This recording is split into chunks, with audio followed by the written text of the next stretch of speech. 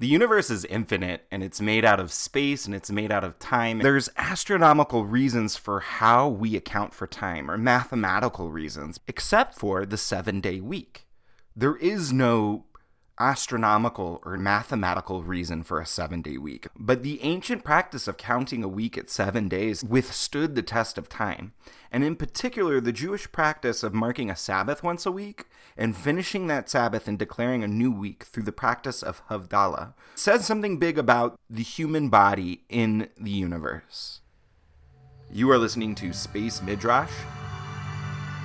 This is episode 8, titled Havdalah, Human Sense in Time and Space. In this episode, we're going to cover how Havdalah makes human time frames valuable within this context that is the greater universe.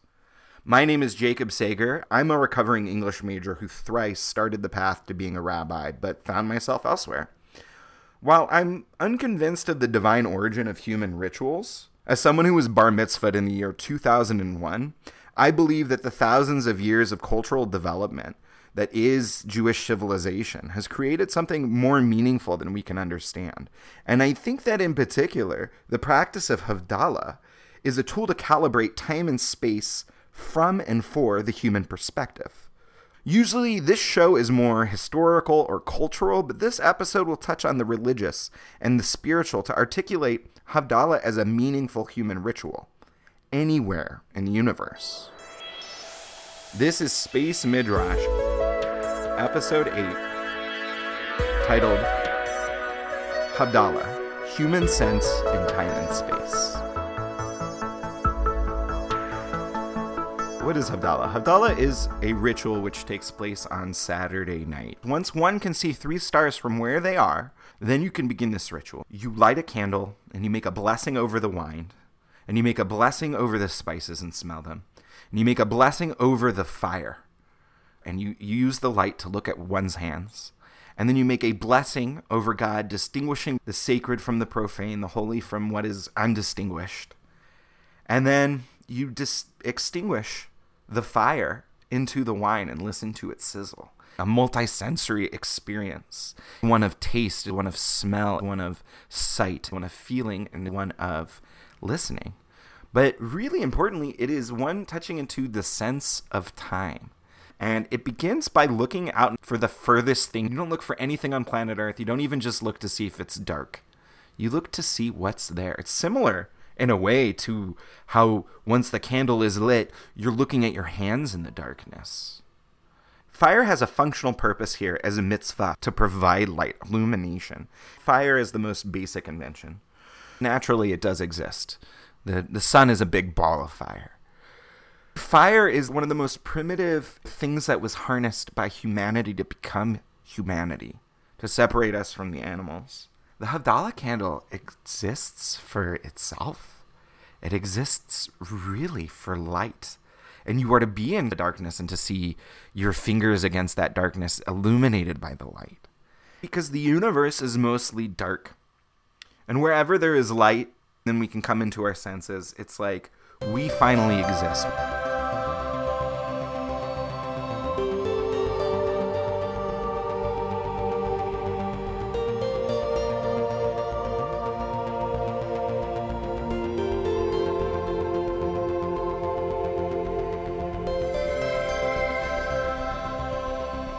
The 7-day week, as I touched on before, isn't natural. It came from ancient Assyria, and the Jewish people turned it into a weekly holiday.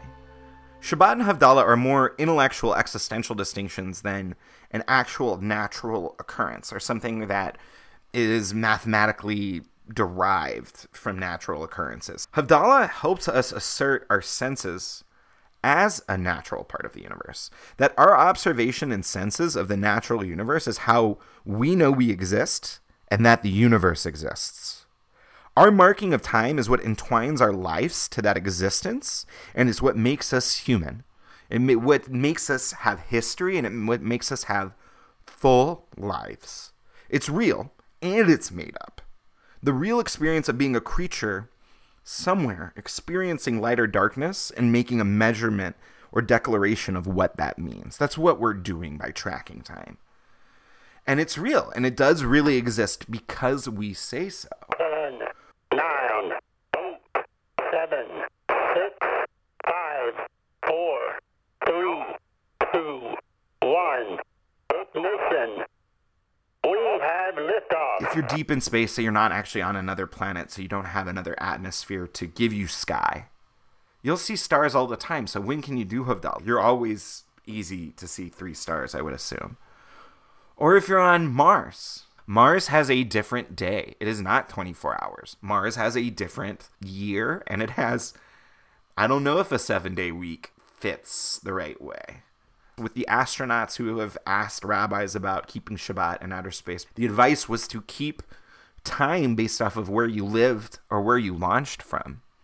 But what if you're no longer going back to Florida? What if you're no longer going back?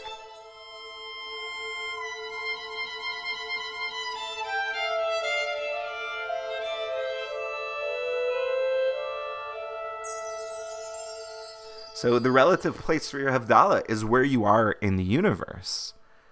And so you look up from the Martian sky, maybe you see 3 stars earlier, maybe you see them later, maybe that amount of time that equals 7 days or whatever concession you make to keep your sanity as being an earth-born person is relative. But that doesn't mean it's wrong or that another system is wrong. And it doesn't mean that there's a problem here. It means that wherever you are in the universe and you're a human sensing being, you have the power to declare what time it is. Havdalah is the end of Shabbat. Shabbat being this weekly holiday to abstain from work.